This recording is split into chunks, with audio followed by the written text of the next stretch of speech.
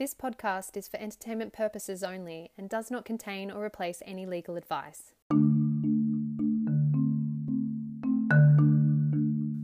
Hello and welcome back to another episode of Watchdog, the Maddox podcast. We'll be discussing the ACCC's leading cases in 2020 and how well they performed against their 2020 priorities in this podcast and a number of other podcasts as well. My name is Sean Temby. I'm a partner in the dispute resolution and litigation team at Maddox, and I'm also the editor of our annual publication, the ACCC Year in Review. Joining me today is Aaron Klosko and Robert Gregory. Aaron works for clients across healthcare, aged care, and medical technology sectors and specialises in complex transactions for buyers, sellers, and developers of healthcare assets. Rob specialises in advising regulators and regulated entities in relation to technology, media and telecommunications, advertising, brands and marketing, competition and consumer law. Gentlemen, welcome to the show. Good to be here, Sean. Thanks for having me on the show, Sean. Let's get started. Aaron, we're talking about the healthcare sector and the intersection with the ACCC's enforcement priorities. Obviously, the healthcare sector has been very much in the spotlight over the past year, with the sector's role in helping Australians deal with the COVID-19 pandemic, and of course, the continuing Royal Commission into aged care. How did these issues impact how the ACCC oversaw the healthcare sector in 2020? Look, I think that's spot on. There's nothing quite like a global pandemic to put healthcare front and centre. And the pandemic really dominated 2020, and it was unsurprising that that was the dominant theme for the ACCC's work in healthcare during the last year. I think one thing that's really important to talk about is that the healthcare sector is very broad. It comprises nearly 10% of the economy. So sure, there were parts of the sector that were really in the front line to the response to COVID, particularly in the early days.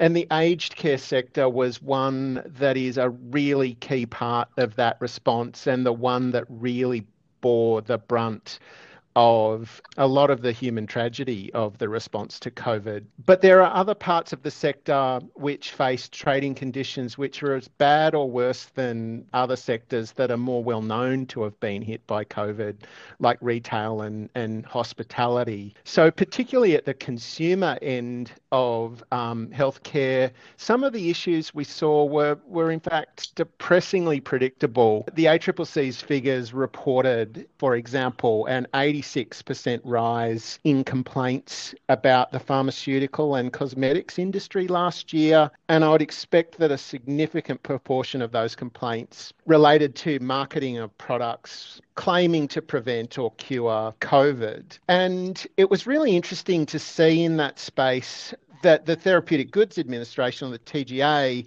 which has a concurrent regulatory jurisdiction here, particularly around advertising, has itself been really busy with several businesses fined for unlawful advertisements and claims about COVID-19. And a couple of the most high-profile examples of that were fines being levied against Lorna Jane for their antiviral activewear, and the forever in the press celebrity chef Pete Evans also was fined for his biocharger device that also had some claims about attempting to prevent or cure COVID. I mean, the ACCC really jumped on those sorts of claims and that sort of conduct really quickly. But I think, the speed with which the ACCC pivoted to address the challenges posed by COVID was remarkable, wasn't it? Absolutely. And from my perspective, I think it's easy to understand why that would be. Focusing on this, particularly from the consumer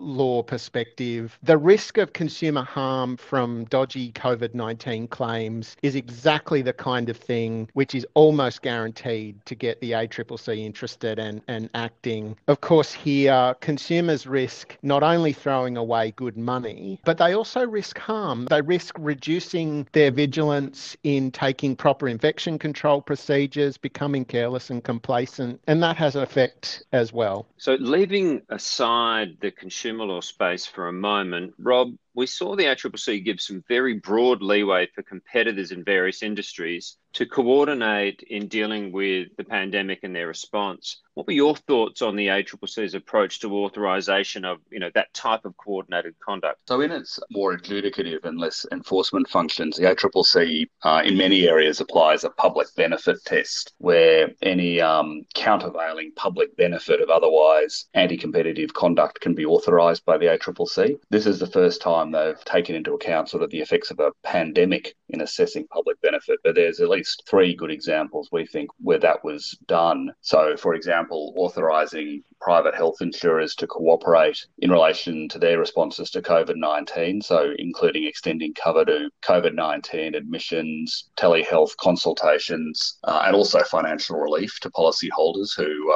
perhaps had lost income or jobs due to the pandemic. They also authorised public and private hospitals in each state and territory to negotiate and enter into and give effect to partnership agreements, basically to ensure that there's viability of private hospital sector when elective surgery was completely suspended from March 2020, and also to allow some capacity allocation between the private and public sectors. Then they also, quite importantly, I think, authorised medical technology suppliers to coordinate procurement and supply of key medical supplies, including ventilators, COVID-19 test kits, personal protective equipment, all things that in ordinary circumstances would be very difficult to justify under normal competition law. But in this case, the public benefit clearly favoured the ACCC giving those authorisations. I think it's a good example of how flexible both the law can be, but also the way the ACCC has been administering it. Yeah, I mean, it's interesting that the Commission was prepared to allow that sort of coordination between competitors. I mean, I can understand the circumstances, but it does lead, to the next point of inquiry, which is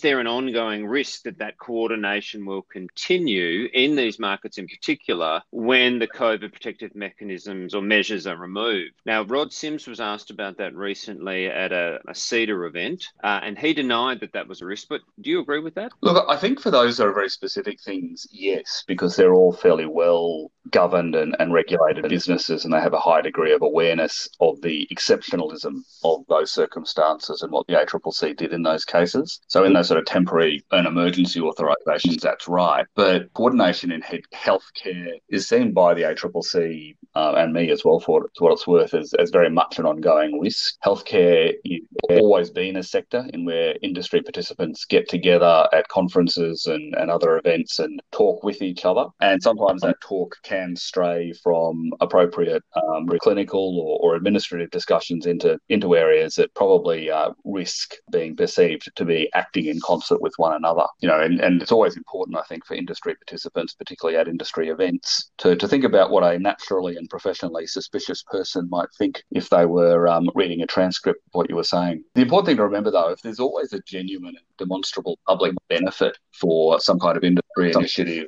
involving a degree of coordination, the ACCC has a good record of authorising that, both within the healthcare space but also in other sectors as well. Now, I'll throw this open to either of you. Is there anything in the way that the ACCC has approached the healthcare sector last year that you think will continue beyond the pandemic and into 2021? For me, the resolution of the Health Engine proceedings is a pretty interesting development. Health Engine is an online booking platform that allows consumers to leave review and ratings of healthcare providers, so like TripAdvisor. And there are 2 aspects of the case.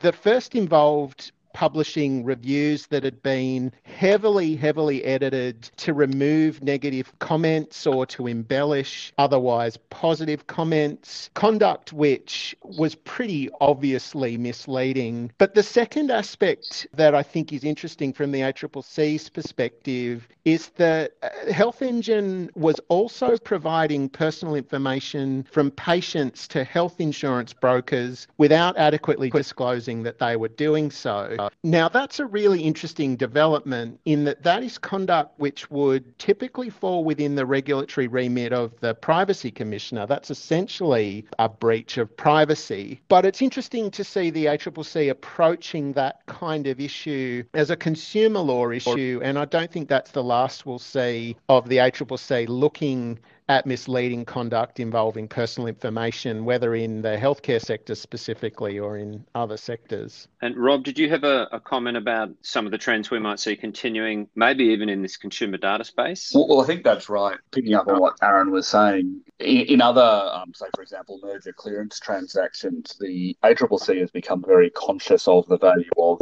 data about individuals, often called personal information. Generally, that's a different regulator's space in Australia, but we've seen APRA in the financial services space and increasingly ACCC in the consumer space stepping in and you're seeing privacy as a key part of its regulatory toolkit. So a good example was perhaps when globally Google was acquiring Fitbit, who obviously generate and store a large amount of perhaps fitness rather than healthcare, but specifically data, but certainly data about people and their fitness activities. The ACCC had a number of concerns about that and in fact even rejected a proposed undertaking offered by Google to resolve those concerns. And then unusually, Google proceeded to complete the transaction despite it not being cleared by the ACCC. So at this point, we're waiting to see what the ACCC does next about that. But there's always a risk that it might form the view that the acquisition has contravened Section 50 and it might seek orders, including for divestment. So they're the sorts of things you can start to see in this sort of privacy space overlapping into competition law, but also sort of technology generally. Well, personal information increasingly being attributed with economic value by the ACCC. That's going to be one of the topics in one of our other watchdog podcasts dealing with digital tech and data. Being a dispute lawyer, I'm interested in talking a little bit about some of the key cases that the ACCC brought in this space last year. Any that jumped out for you, Aaron? One that jumps to top of mind is the ACCC brought to resolution the proceedings involving Bupa. Now, that case had been running for a couple of years, but essentially the facts of that case involved a scenario where Bupa had identified that they were charging what are called extra services fees to their residents, which are fees usually charged for providing a bit higher quality accommodation and services to residents of aged care facilities. Bupa self-reported that conduct and entered into a pretty extensive remediation program totaling almost $18 million in remediation. And these proceedings were brought to resolution with a fine of $6 million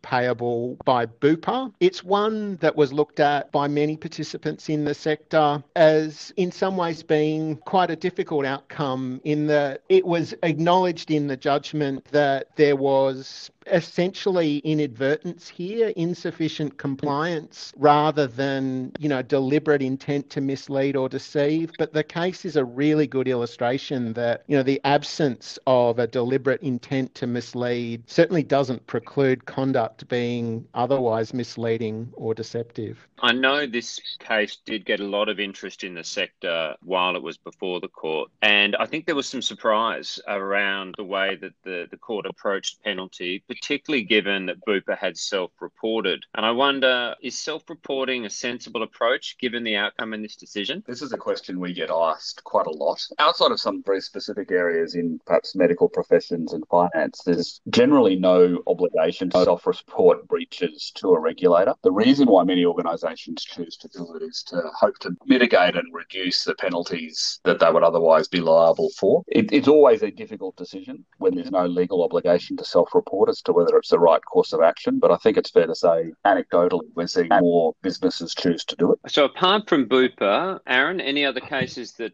caught your eye? We briefly mentioned at the beginning of the podcast the proceedings brought against Lorna Jane for the claims about antiviral active wear, and those advertisements explicitly, at least the earlier iteration of those advertisements, explicitly referred to protection against COVID-19. These are the kinds of cases which it's pretty easy to see why the ACCC is stepping in to take enforcement action in these scenarios, because if these allegations are proven, this is quite concerning conduct, because it does in fact take advantage of, a global pandemic and the vulnerability that we all feel in those environments. I found this case bizarre. I'm sure a lot of people did. Was this sort of conduct of any surprise to you?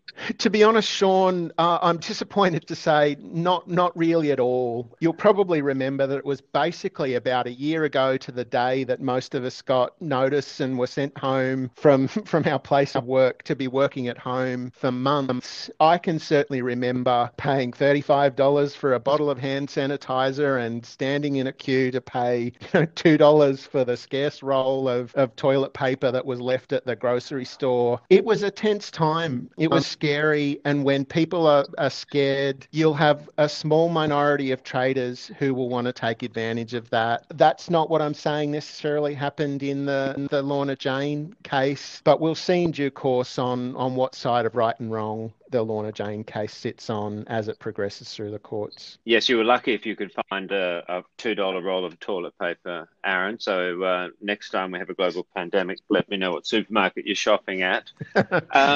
So we've talked about Lorna Jane. Any other cases that you think are worthy of mention in this podcast? Yeah, and look, I'll briefly touch on the proceedings brought by the ACCC against Ramsay Health Care. This was a really complex case which involved ultimately unproven allegations of misuse of market power and exclusive dealing. The facts of the case are very complex, but boiling them down, essentially the ACCC were making allegations that certain executives at Ramsay had threatened to withdraw what are called the operating privileges of a group of surgeons in Coffs Harbour if they went ahead with a proposal to open a competing facility. A complex set of facts occurring many years before the case was actually heard before the court. But the problem forensically in the proceedings for the ACCC was that a recording taken covertly on a mobile phone emerged during the hearing and basically torpedoed the ACCC's case. That, in a nutshell, that recording did not support the allegations that the ACCC had pleaded, meaning